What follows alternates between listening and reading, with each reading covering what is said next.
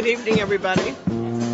It's Jean Nathan, and we're both regretting the loss of some extremely special people that we all cared a lot about, and they weren't some kind of distant celebrities that you might have heard on the stage somewhere. They were members of the community with us. They were all members of the community, and attending Leah Chase's memorial on Saturday night particularly brought that home, where there were so many stories about her interactions with people that were like everybody in the city was her best friend. People who could come into the kitchen and talk with her, and had a personal relationship with this woman who was so important to in so many ways in the city, in terms of culinary history, in terms of civil rights, in terms of just plain community. Dr. John on the heels. Oh my God, Mac Rebennack, another person who I once had in my living room for a talk about the environment. And he was promising me that the Indian chiefs were going to take care of it, you know. And Spencer Bowman I'm less familiar with, but he's another one who has a huge following of folks who were cared a lot about his blues and his storytelling. So these are legends that we are losing. But I want to talk tonight also with some folks who have their finger on the future and are dealing with the younger talent and creatives of our city, cultural icons to be that are coming up through our schools and all of our special programs. We have so many programs. I don't think anybody knows what they all are right now. But Kyle Wedberg from NOCA is going to talk with us, and Delphio Marsalis is going to join us shortly, and he's got a youth group he's been working with, and so we're going to get a little heads up from them on what's coming down the pike, the new talent. But I kind of want to start with a question that has been on my mind, and that is that the world as it was when Leah was coming up, when Mac Rebennack was playing at the old Dewdrop Inn, and we're talking about the original one, right, on LaSalle Street. There was a development of the music in that era, you know, Professor Longhair and Toussaint, and the list goes on forever, from the early jazz guys into the early R&B guys, into the funk, into the jazz, the whole thing. And there was such a natural development, a natural process. And I'm from New York, where there's a lot of great entertainment and great music, but it's more people coming from everywhere to that place because it's a marketplace and bringing influences in. But here, I often say recently that our past is in the present. You know, we are expressing still cultural influences that are 300 years old. And so what I wonder about is as our new folks are coming up and are being trained at NOCA, with Delphio's group, with Roots of Music, with other groups, how is the whole foundation of our culture evolving? So that's I'm curious about how different is this going to be now from what it was, you know, when music was evolving straight off the streets from the Mardi Gras Indians and the second line bands. Not that it isn't still, but it's a different. They're getting trained. Yeah. So first of all, thanks for having me on, Jean. It's a pleasure and a privilege. You know, and as we were kind of exchanging notes this week, and I was thinking about it. First of all, someone like Ms. Chase is irreplaceable. You know, she is an entity unto herself, as a person, as a soul, as a being. She is singular and irreplaceable. And her leadership, I think arts are still a place where we turn to in this community to find and see our leaders.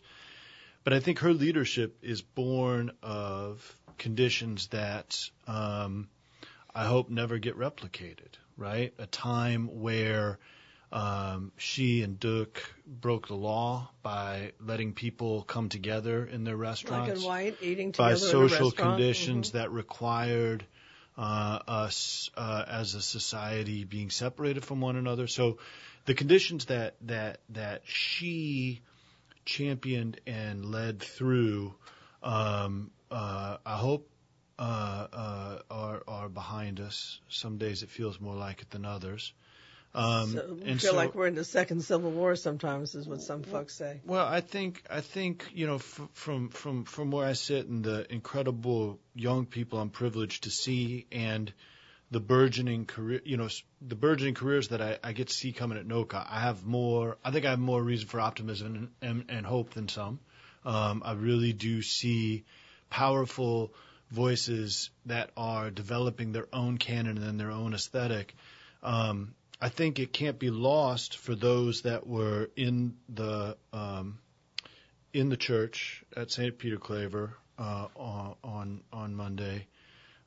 It can't be lost that the two people that led Miss Leah out were NOCA alums, right? You got Terrence Blanchard and you got Troy Andrews.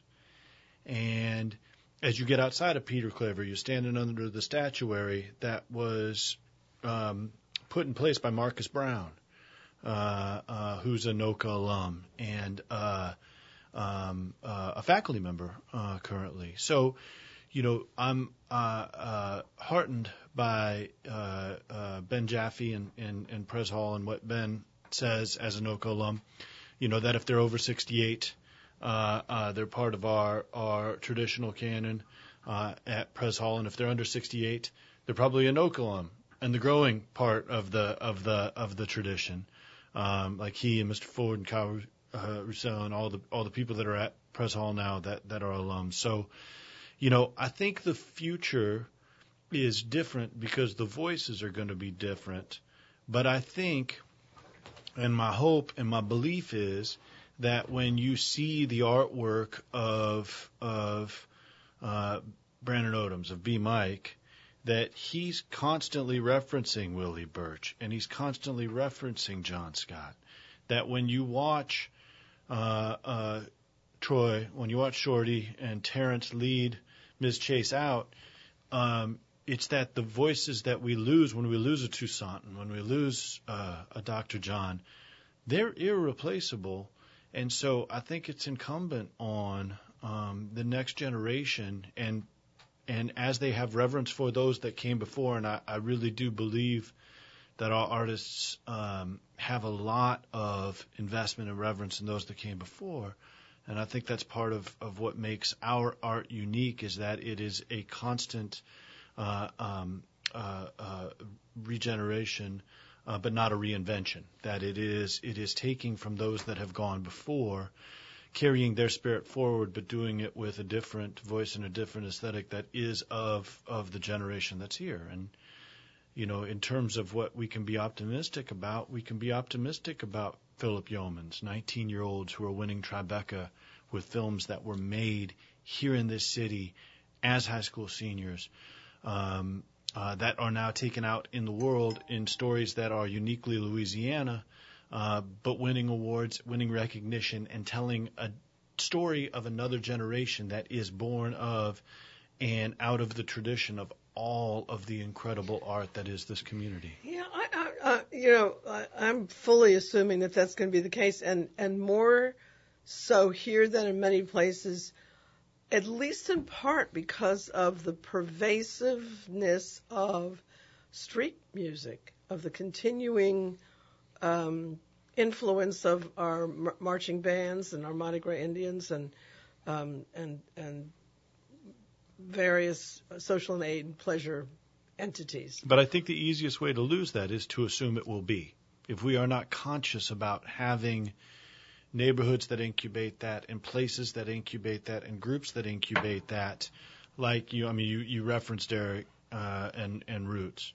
A couple of years ago, they had been kind of in diaspora, and we found a spot for them that's mere blocks from NOCA. So Roots. We can, so now They're down at Burgundy and Franklin at the old St. Paul's, which is fabulous to have them in the neighborhood, and I like having them in the neighborhood. St. Peter and Paul's? No, down from St. Peter's and Paul's, the old elementary school, but just down Burgundy. They're at the what was an elementary school for 120 years at the old German Lutheran school. Right. And now it's Roots. And that's fantastic to have that bus traffic and that life and those students there. And that's 4 blocks from Noka. And so I can get families in the routine of being in the neighborhood and being part of that continuum. And it can become part of a continuum because post-Katrina, we've lost some arts. You know, I mean, there were things that pre-05 we did not do well in our public schools, for sure. Arts isn't one of them. Arts we actually did a really nice job with. It wasn't what it had been, though, already before Katrina. I mean, you know,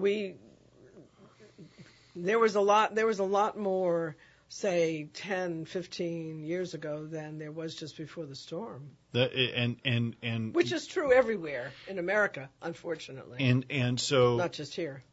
You know, whether it be the No Child Left Behind and those things that we did leave behind or the storm, coming into an institution that's been around for 45 years, there was a time 20 years ago where I had 120 teachers out in the Orleans public schools who were saying, you're a Noka kid, you're a Noka kid, you're a Noka kid. And I had a pipeline that was a little bit different than it is today. And I had programs that were pyramiding and developing students that's a little bit different than it is today.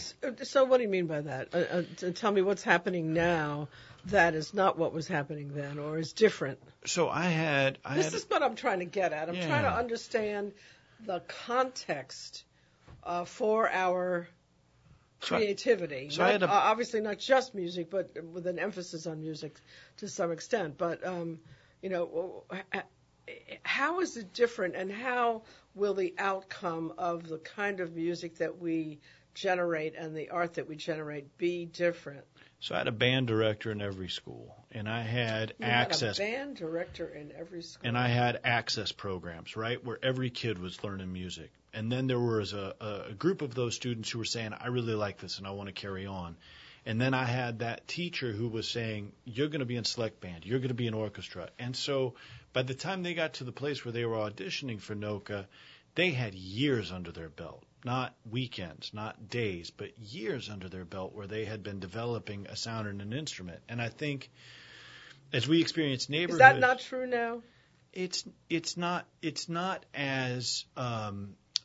as ubiquitous. It's not as widespread as it once was. Is that partially a result of the charter decentralization? It's part of, there's no one in charge of music at the central office at OPSB. There's no one in charge of arts in Baton Rouge at Department of Education. So this isn't an indictment of any single group, but it is a pattern and a condition that we've experienced where there's less investment of arts because there's more concentration on tests and teaching, which is not without reason, not without logic, not without substance, but it can't be an either or. And I think I would love to see more investment in terms of the number of programs, the number of teachers, the number of access opportunities, but then that growth of students.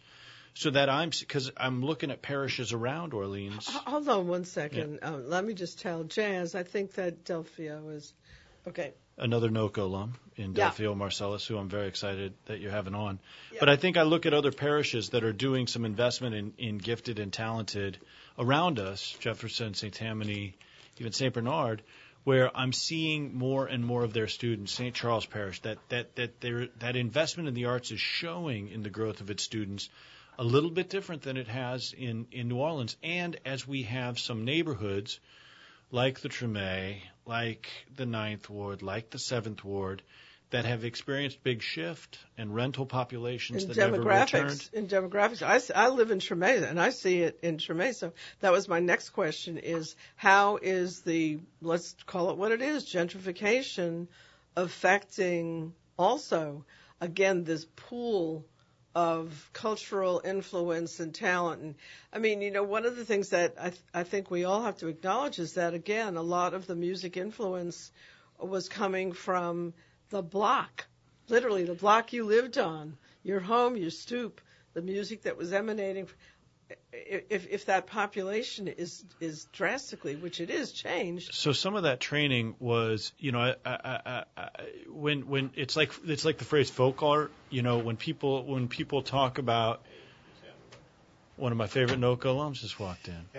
When people talk about folk art, Delphio Marcellus is in the studio. In some cases, people are using folk art as a term of unintended derision or pejorative in terms of seeing it as less than. So for me, I think about it as formal and informal, because in some cases the informal was better than some of the formal training going on nationally. It just happened to be happening in family rooms and on front stoops and in settings that were not formal educational models. And so if we've lost the informal and we're not investing in the formal, this is where I said earlier, if we aren't deliberate about it, what we take for granted could actually go away. So let me catch you up, Delphio. You weren't listening, were you, on the way?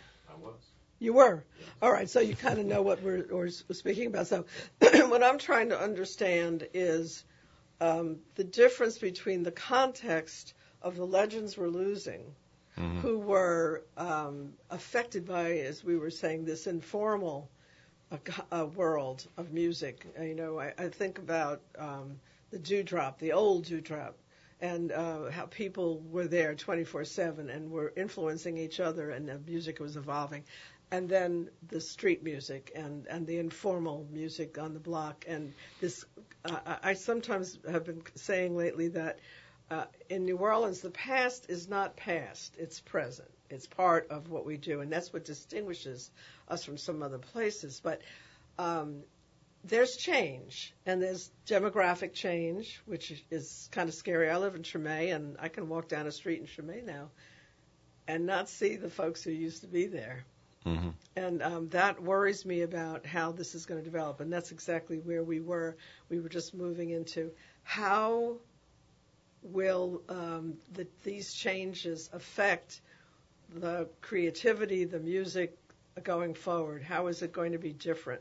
And I also wanted to hear from you. The initial premise was, okay, we're losing some legends, but we have new ones coming up. And I wanted you guys to kind of, give a shout out to some of the young folks that are out there, and Jazz is going to try to, we're going to play a little bit from each of some of the people that you tell me we should say, okay, here's what's coming. Of the young people in New Orleans. Mm-hmm. Wow, oh, yeah, we're okay. talking about New Orleans. That might be a challenge, other than for some of the brass bands, of course, as you mentioned, the street bands. One of the difficulties that we have, and Herlin Riley and I spoke at length after we returned after Hurricane Katrina about more of the need. It wasn't something that I ever was so concerned with, the need to preserve certain New Orleans traditions. But I guess I'm really seeing the effects now.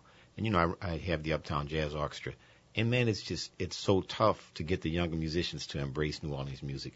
And one of the the great missteps in the jazz world was to have the Thelonious Monk Institute here for X number of years. And I don't know of anyone that came through that program that embraced the New Orleans sound. Oh, interesting. And that's just something that we struggle with. Unfortunately, we attract the type of students who prefer to kind of be like the scientist in a laboratory. So they prefer to just stay at home and practice these skills and learn different things. And very difficult to just, and I'm at the point now actually where, and I'm glad that you invited me, I'm realizing that I just have to, as a band leader, demand that the saxophone players learn about Herbert Hardesty and that they learn the saxophone solos of Lee Allen, who played with Fats Domino. Because in a lot of instances, I find that the students, in my opinion, they kind of look down at old stuff. The more of the R&B though. Like New Orleans is not, and I would always tell people, if you're talking about the quintessential New Orleans sound, it's not anyone in my family. Like my dad could only come from New Orleans with the way that he plays. But if you were to say to someone, man, I want to hear a classic New Orleans sound, I would not say, oh, my dad. So, yeah. But the great thing about New Orleans, it's a lot like African cultures. Everybody can be cool with what they do. So, all the older guys, Alan Toussaint or Eddie Bo, they all knew about my dad. And they were like, well, it wasn't necessarily what we did. And I'm paraphrasing. They never said this, but they had the utmost respect. Whereas what you find on the jazz side is less of that. So, man, I'm delighted when someone like Corey Henry, for example, comes to play with my band. I say, man, Corey Henry, and we find something for him to play. Can you catch some? Man, get some Corey Henry. Yeah, Lord we were trying to line up some talent, but let's add Corey Landry to our list. Corey Henry. I'm sorry. Yeah. The trombone player, Corey Henry. Corey Landry. I don't even know who that is, but I do that with names sometimes. But I see you giving props to the bone players. That's yeah. But I often tell, the Noka students, I had an exchange with a young man once, and they always come to me, man, what should I work on? And they're not interested in. And I always tell them, go play with the guys in the street. Because first of all, they play for real. They play honest. And all the great musicians I played with, Elvin Jones and Milt Hinton and Clark Terry, these guys always said one thing, this music is about honesty. And a lot of times the jazz artist is actually trying to hide from the truth.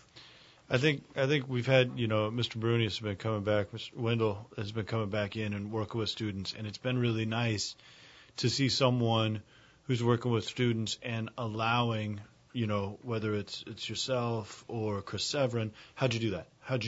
So that it's not all just off of charts, that it is working with someone in that artist apprentice model and watching how they do it and having members of your big band, whether it be Kari, Lee, or those are the people that working with a student. How'd you do that? Because that's the tradition is playing with someone who's a lot better than you are, and then learning from them in that way, not just like you said, sitting in a room and practicing charts. They have to embrace the New Orleans sound. Man, the New Orleans sound is so great. I still can't. Everybody wants to sound like Coltrane, who was from Hamlet, North Carolina. Like whoever was like, man, I want to be like I'm from Hamlet, North Carolina. Like who's ever said that?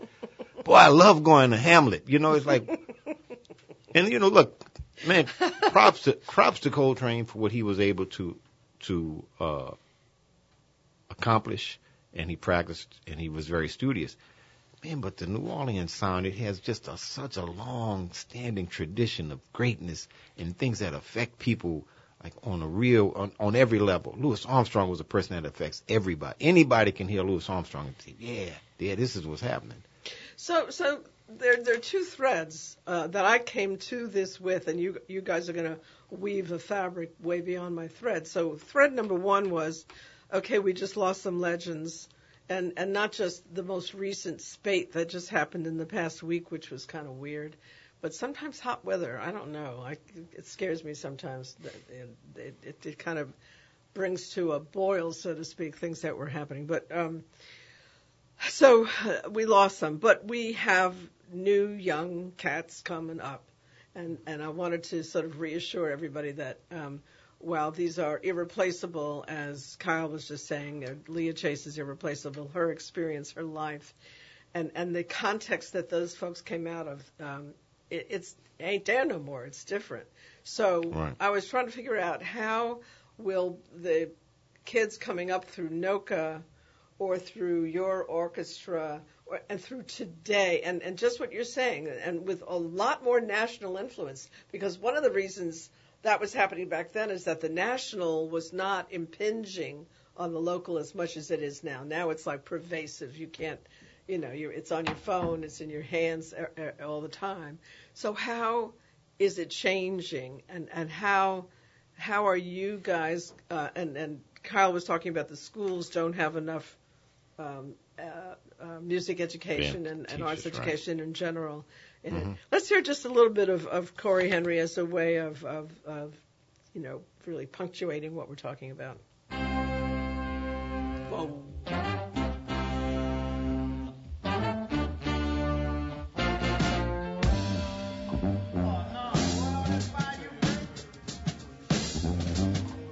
This is New Orleans. 100%.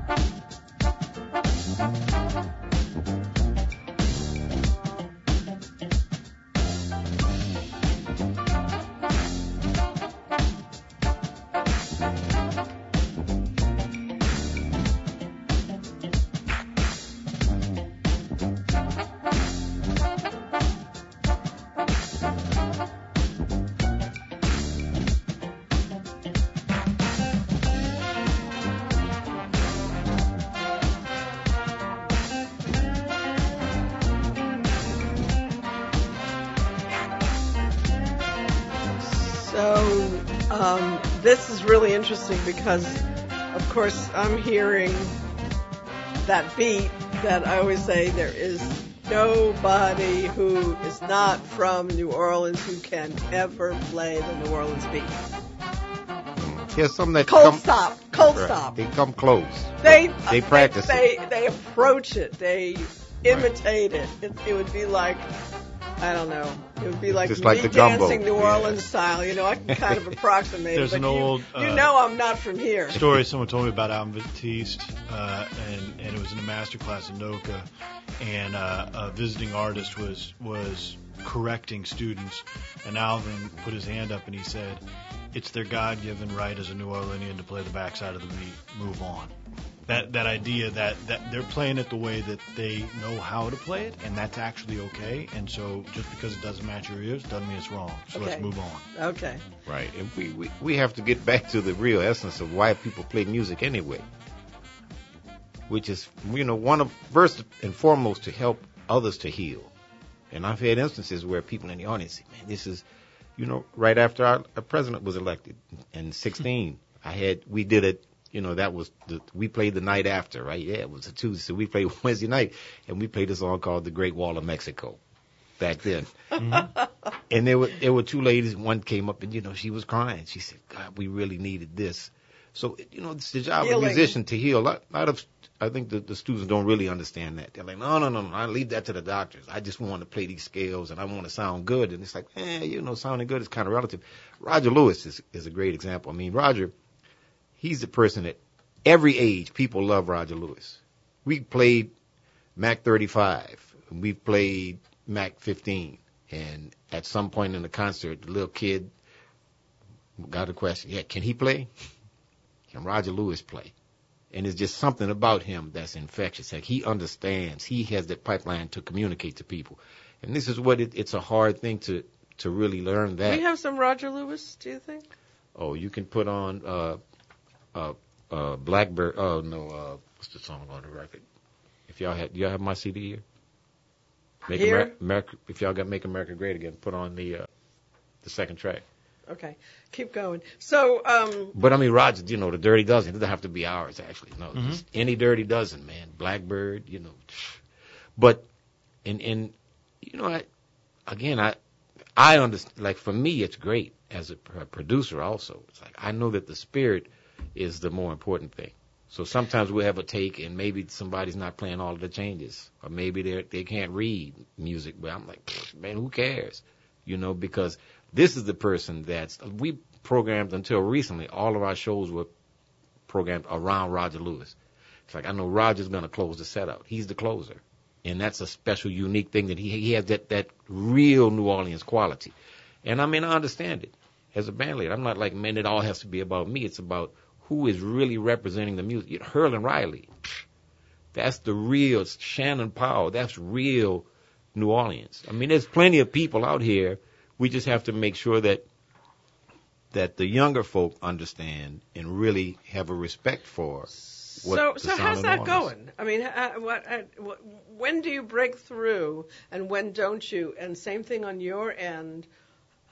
What is the NOCA experience like, and how are you fostering this connection between the roots and I want to say also the innovation and the experimentation. You want that too. You want the new. Well, and I'm thinking in multiple art forms. So I leave it to the band leader and the producer to speak on music. Delfio's that's where he lives.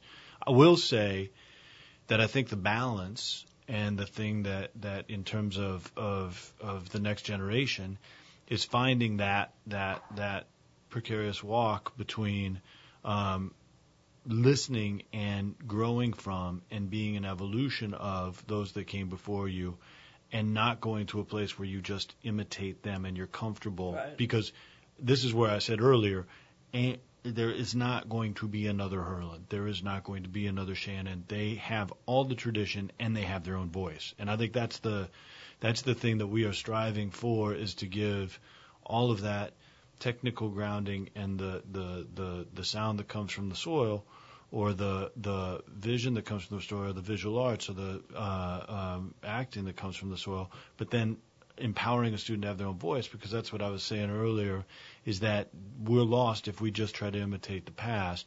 It has to be young people that are having their own voice and own vision for what the next generation of that is, and again, I used the example earlier of Brandon Odoms. I'm really inspired by what he's chosen to do, but there is constant echoes from what came before him through his work.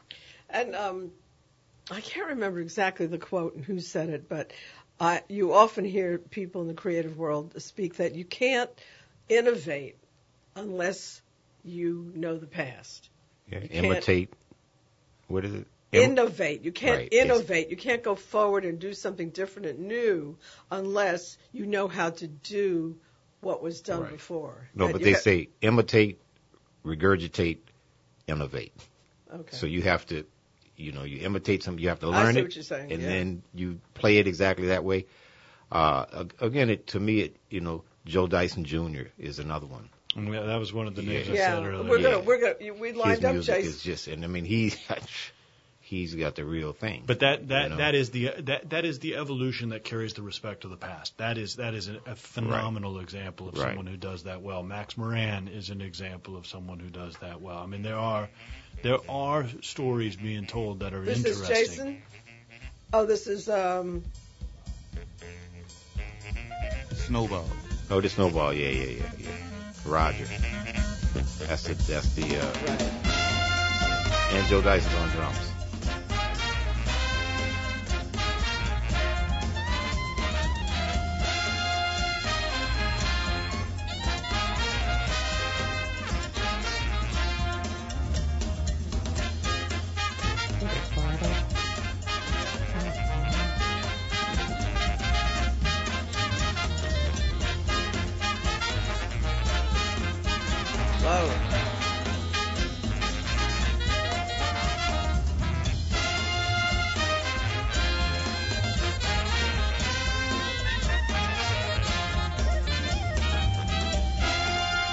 on saxophone? I think it's Gregory Ajid on clarinet. Who? Gregory Ajid is on clarinet, I think is what you're hearing. Clarinet. I was thinking it was soprano. No, it's clarinet. Yeah. Oh, yeah. And Sure it is. so that's a combination of the traditional New Orleans style, where the clarinet is always playing obligatos. Not always, but.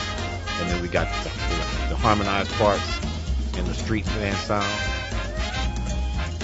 What we call the wild card. Clarinet, you can just keep playing. And Greg comes out of he's in Oklahoma, he comes out of the tradition straight from Alvin Batiste. That was my introduction to New Orleans music as a kid. My father would play music from Louis Armstrong's Hot Five. Hot Five, yeah. And the clarinet was always such a big part of it. It resonates for me big time. So let's introduce maybe also that Jason Weaver. You had that lined up from before. So I'm still trying to get my arms around how you feel now, what you're doing and what you're doing, and so many others, that there are a lot of different music, I don't know what to call them, training efforts in one way or another that are operating in the city right now. So how do you see it going forward? How is the music going to evolve? What is it going to sound like in 10 years? And what are we going to be saying about it? Hopefully it's going to be more funky. It's like the guys are shying away from the funk. It's kind of like, it's a strange thing how the music has evolved from being funky and something that's danceable and spiritual to this kind of thing that's just more European in terms of the approach to it. So it's like, and that's again, Joe Dyson, a lot of the drummers that come out of the church, they get hurled. They understand what it is. So hopefully it will be okay. Not only do you have to learn a John Coltrane solo, you got to learn a Herbert Hardesty song. You have to learn Lee Allen. You have to learn Fats Domino. And you just have to or blues. I listen to or even just as recent as the Meters. But it can be recent, or it doesn't have to be. Because the idea is, again, the blues is, you could learn the blues from any generation. And if it's talking to people, it can be effective. And this is what we just have to insist. So I'm gonna be more insistent. I know me personally I've been kind of slacking on that, but I'm gonna just get up in people's face and be like, look, bro, this is what you got to do. I think, your question is, what is it going to sound like? And my other half of that, if we're just talking about music and New Orleans music, is where is it going to be heard? I mean, I see you took a Tuesday night at Prime, which I'm psyched about, but what are the venues? What are the places that we are going to be able to turn to hear that sound? So. And I actually, I wasn't intending to do this, but that kind of begs the question that we were talking about before the show, and that is that there's going to be some issues and struggle right now over neighborhood music. And I'm all for neighborhood music, but what I have a problem with is some of these commercial entities that are having like weddings on the weekends, every weekend with Sweet Home Alabama kind of music. Well, there's always going to be that. Well, but if you live next door to it, there's an issue there. No, don't just shrug your heads. No, what I'm saying is that that's the cost of commerce. That's the cost of the fact that we have so many people now coming into the city, and there's these different demands. Just that's part of it. And I mean, people always say it's the age-old question. Do you want to play for 10 people for your art, or do you want to play for 110 or for 200 people? I'm like, yeah, give me the 200 people over the 10. Give me the 2,000 people over the 200. So, but I'm just saying is you have to reach as many people as possible. And one of the decisions that we've made here, from the standpoint of not only the commercialism but the tourism, is that you have to accept or embrace that that's what it is. Well, we're not going to go into it too heavily tonight, but we're going to be talking about this some more, because I think there's a difference between what we were talking about before in terms of the informal music on the streets, and I think that's something that needs to be, as you said, and as we're addressing here, encouraged, but something that is purely commercial and is exploitive and is not necessarily endorsing the music of New Orleans. And it's impinging on the lives of people who live around it. That's another story, and we're going to have to talk about that. Well, but let me go back to. Okay, go ahead. No, but I would say in the arts too. Terrence Osborne is a great example of someone who has found his own voice in popular art, and I think that's a great model for some students coming up to follow in that tradition. He kind of. He has some influences, but he kind of really found his own niche. No, he's in Oklahoma is a phenomenal example because he comes out of the Xavier tradition too. So you've got John Scott, there's a bunch of things that have influenced that, and you do not doubt when you see a piece, that's a Terrence Osborne. That's New Orleans, yeah. And that's a great example. There's a lot that's going on in the visual arts in the city right now too that. Doesn't get as much exposure as what's happening in music, and it's also evolving enormously, partially as a result of an mixing between some of the new folks in town and people who've been here, and some African American artists, quite frankly, being taken more seriously than they were, say, 10 years ago, and not being categorized as strictly African American, but just artists, and that's really important. But let's see. Who do you have lined up? Jason Weaver or Baptiste? John Baptiste. Okay. Yeah, John Baptiste. Right. John. Okay, John is he's our ambassador. He's taking it to the millions. Yeah. Yep, he's an ambassador, and all his riffs. You can listen to the riffs, and some of them are from somewhere else. Some of them are from right here. Well, and I think he's one of them that, as I was saying earlier, he takes the informal and the formal, and both of them were important elements in his development. There's not a value placed on the formal. Some of it was in school. Some of it was from people in surrounding himself and his family. Sounds like Keith Jarrett right now. and both of them were essential to him becoming who he was. Mm-hmm. Was he went down Noka? Mm-hmm. He's from Noka. Mm-hmm. Noka. to St. James Infirmary.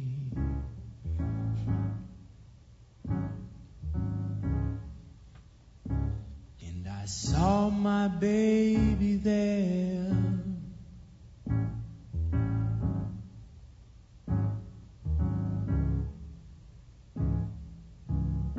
She was stretched out on a long white table,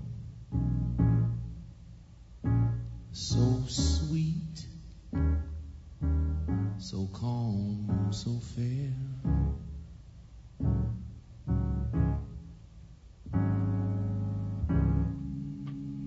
Let her go, God bless her, yeah. St. James. Wherever she may be,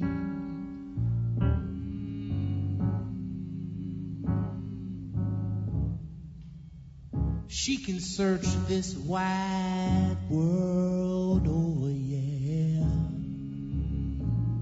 But no, she's never ever gonna find another sharp dressing, piano playing man like me.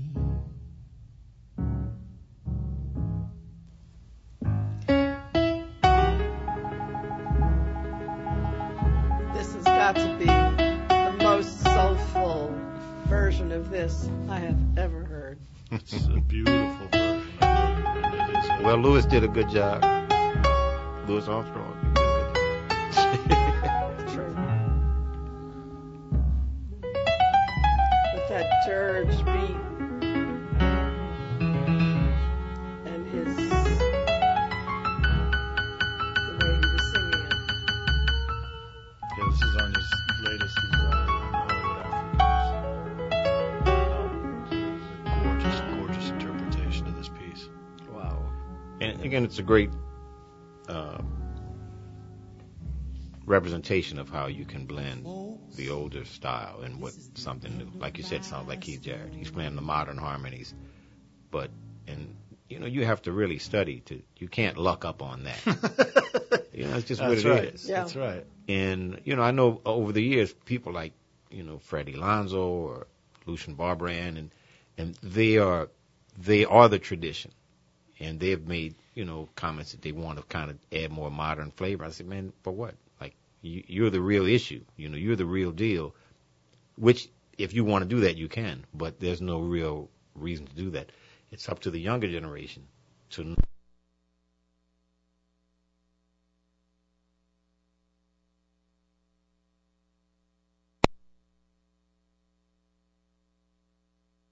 We're back. The gods were speaking there for a minute. Yeah. I wanted to, we're going to continue talking, but I wanted to hear Jason Weaver, who I'm not familiar with. So that's... he's playing with me at the Prime on Tuesday nights this month, and then I believe he's moving to... And then he's moving to Europe. Belgium. But he's got a to third... where? He's to moving- Belgium. Belgium? Yeah. Why Belgium? A girl. Got to be a girl. I think the yeah. reason we all do I got to be a girl. But I think he's also got a spot this Thursday night at Snug. He's taking a group, and I know he's playing with you. Well, He's got a big scholarship to study music in Okay, but Belgium too. he'll be back.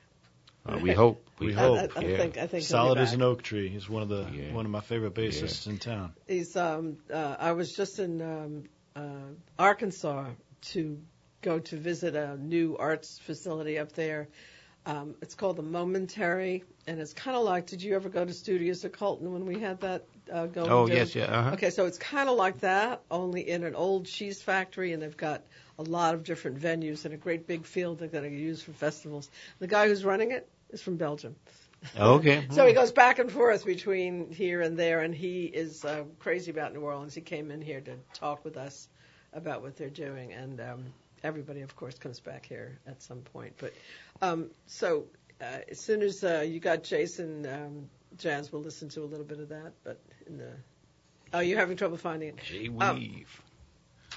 So you were talking about the situation with the schools, and I'm very aware of the fact that we're at a moment with the schools that is very unclear. So we've been living and getting accustomed in a way to the whole charter system.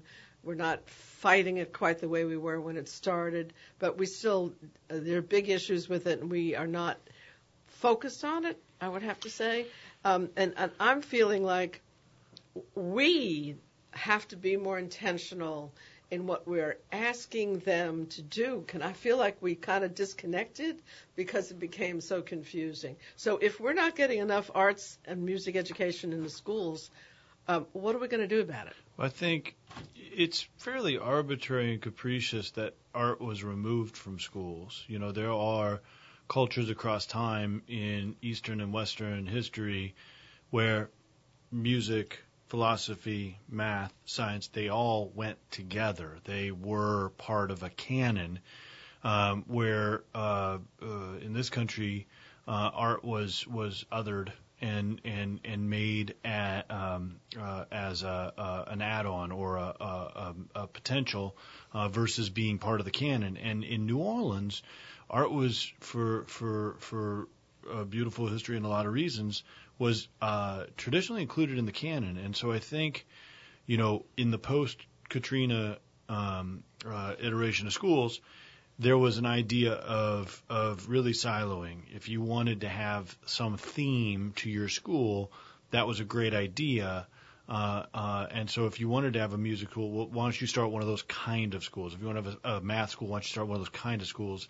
And it wasn't part of a canon that every school was expected to have. And so I think at this point, you know, families need to demand the return of arts to each of the schools, that it's not enough to have a few schools that do arts well. It needs to be returned to the canon, and that's going to be part of a demand cycle from families and parents.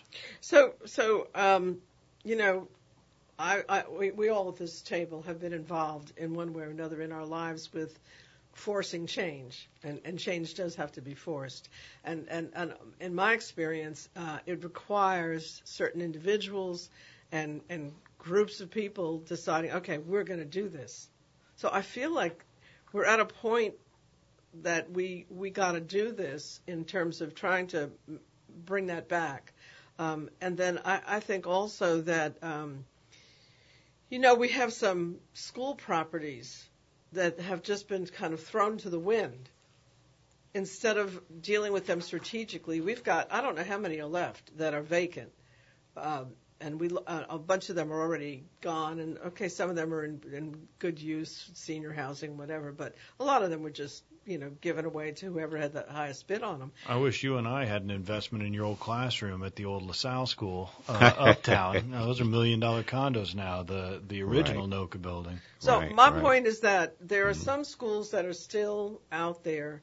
In fact, I heard, and I'm sorry that I have to say that I haven't pinned down exactly somebody who can tell me exactly what's happening, but there are some schools that are going to be put out on the market again soon.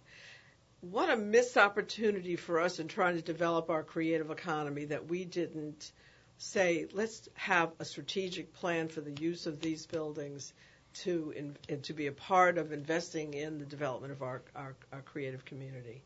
So that's just one aspect. What you're talking about is another aspect, making sure that we do in fact go back to making sure that you know, when I grew up in the Bronx, and we had music and arts education every year from the sixth grade until I graduated from high school, and the experiences.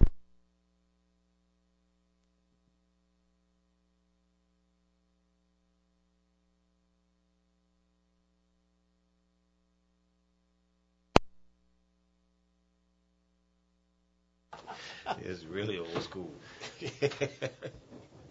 On air. On air. Are we on air? We're on air. All right. So I was just saying that, you know, we had arts and music education, and it affected me for the rest of my life. I mean, I learned about jazz through that, and I was taken to, you know, the Museum of Modern Art in Manhattan. Once I was there for the rest of my life.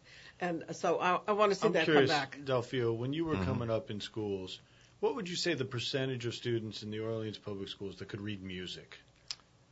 I don't. 80%? There's no way for me to know that. Of those who were playing. Oh, yeah. Yeah. That's probably fair. But most students got exposed to some level of a choir or a band. Right. I would imagine. Yeah. I mean, you know, the tough part now is so many kids are able to go out on the street, more so than then. and get in a brass band. Okay. That Okay. We're going to get Chris Scott. Will be our next kind of Christian. Okay. legend to come is what we're dealing with. it's- At the same time, we're talking about how to make sure that we have the And legends. reading music is cool, but It's not everything. yeah, to me, who even knows? You know what I mean? When you hear what Jonathan Baptiste was just playing, who knows if he could read? I mean, we know that he can. We know that he can, yeah. But yeah, you yeah. hear something, it's like you never hear that and say, man, does this guy read music? Well, no, absolutely. You know what I mean? I think I was thinking of it more as the exposure. Right, You know, no, I mean, that- everyone had exposure. Right. And there was some great teachers, Yvonne Bush, my dad's Yeah. always talking about, Jermaine Basil. and Walter Harris, and Clyde his Kerr. cousin Clyde Kerr. So Alvin Baptiste. Albert, I mean, yeah, there was the guy, Kid Jordan. Kid Jordan. So that helps. But to me nowadays, the kids almost need less of that and more of listening to the greatness of these older blues. The guys playing blues, they playing stuff that had so much passion and meaning. Mm-hmm. Like, man, guys want to get up and run those. I'm like, oh, I hear another guy doing that. It's such a great disconnect. My advice to the young people, young students is always, get the girls involved. Somehow play something that the girls of your generation are going to like. That's how you build your audience. It's work time and time again. Just like a bunch of dudes are not going to come to your gig. That's just how it goes. The You dudes gotta work on the girls. the dudes are coming because the girls are there. That's just the reality of what it is. Well, and I'm sure that's as old as Gottschalk himself. I mean, that's how you that's how you built the crowd. That's just what it is. But the point being also that you have to be in touch enough to know what type of music. And some guys say, well, man, how do I do that and not sell out? I say, bro, you don't have anything to sell. How are you going to sell out? What are you even talking about? You know what I'm saying? Sell out what? You don't have nothing to sell yet. You're too young. But This is Chris Scott, huh? That's what I'm trying. Christian. Scott, Wendell Jewett. I love this whole thing. I love, again, the combination of Old school and new school. Well, and when he talks about stretch music, that's what he'll say, is that it's not coming from a place, when he's talking about stretch music, it's not coming from a place of a vacuum where he invented all this. He's stretching what has been there. His immediate point of reference is what came before. I'm going to ask both of you guys for some homework after the show. I'm going to want you to send me a little bit of a discography that I can include in my next newsletter as a kind of afterword from our discussion, because I think that a lot of people want to know what's going on. I used to be so informed on everything that was going on, and then I got to be a little not going out at night as much. Well, it's tough. It's tough to do it all. So let's see, who haven't we touched on? Max Moran, you mentioned. Bassist and Right. Joe Dyson, we didn't do Joe Dyson yet. Jeffrey Miller. Jeffrey Miller. Yeah, Jeffrey Getting Miller. your next generation of trombonists. Yes. So what I'm hearing is we got a lot of guys coming up. Women. Where's our women? Honestly, Courtney Bryant over at Tulane, incredible pianist, Noka alum. and Courtney. Bryant. Amina Scott, who is not from here, but she was here for a number of years studying at Yeah. from Oakland. That's Shorty. Trombone Shorty. There's a young lady that plays alto saxophone. Just graduated, Kristen Theodore. Right. Who's that? Her name's Kirsten Theodore. I was going to say, at Noka, honestly, in the past 3 to 4 years, we've seen a really solid influx of young women who are playing jazz, and even have some all-female combos, which is pretty new to us. And it's I want to do interesting a show hear. on that. I want to do a whole separate show on that. Let's plan that. You Okay. help me line up those gals up. You I'd got love to do something with that. You got it. Because, you got some major jazz women in history who are really important, and I don't hear as much about some of the younger women. The vocalists, of course, I'm still hearing, but not so much the musicians. Who did we get to? We're going to run out of time pretty soon. Miles Labatt. Oh, I love this. This is great stuff. Miles is studying film. And well, he's back in town and balancing between the drums and the film career. The camera, right. Yeah. But he's a Oberlin trained. Yeah, he's a great talent. Oh, wow. He's Oberlin trained percussionist. Where did you didn't go to Oberlin? You went to Berkeley College of Music. Boston. Okay. Yeah. Still got him on a poster as you walk into the Huntington Hall Performance Center. You know, okay. I have to say, what I've come out of this with, we're almost closing in on the end of the show, believe it or not. I hate it. I could go on for a long time with both you guys. But you've reassured me, yeah, for sure, that the new legends are out there. But it sounds like some action is definitely required. But I said earlier before you joined, if we take it for granted, it'll all go away. You got to be deliberate about making sure, and you said a lot of stuff about what younger generations need to take as part of their learning and their training. It could go away. Right. Well, I don't know that. Well, in theory it could, but you know that there's lots of musicians who are serious. You know, Donald Harrison and Terrence Blanchard, guys who are serious about making sure that the youngsters learn, and it just. At this point, though, I do think that we have to be even more forthcoming and say, look, no, you have to just do this. You know, too many options. That's really the issue that the youngsters have. Too many options. Too many options. But on the other hand, those too many options could result in, again, these mixings. Like we've been listening to things that have, there hasn't been anything we've played during this show that didn't have more than one influence that was working. This is my latest obsession.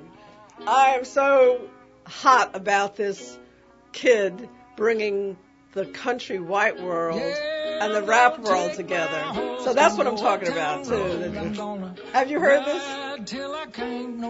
This is Little Nas.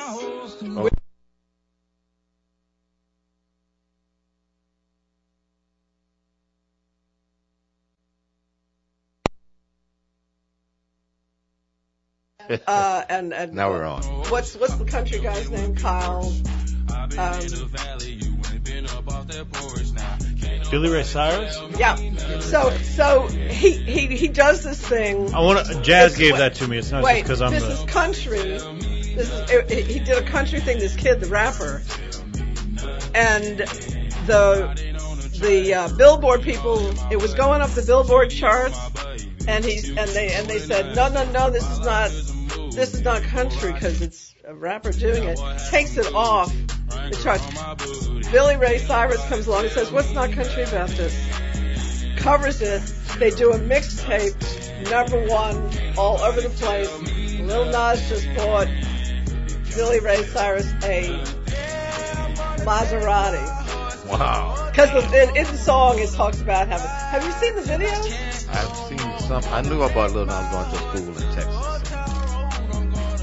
I've got to check it out. I'm not even a country fan, but I love this. It's all the blues. It's all the blues, you know. It's all the blues. Diamond rings and Fendi sports bras. Riding down Rodeo in my Maserati sports car. Got no stress, I've been through all that. I'm like a Marlboro man, so I keep going back. I gotta go. Wish I could roll I do too. Thanks for having me. Thanks, Gene. Okay, we're all exiting the studio to Lil Nas. More to come. Hey guys, thank you very much.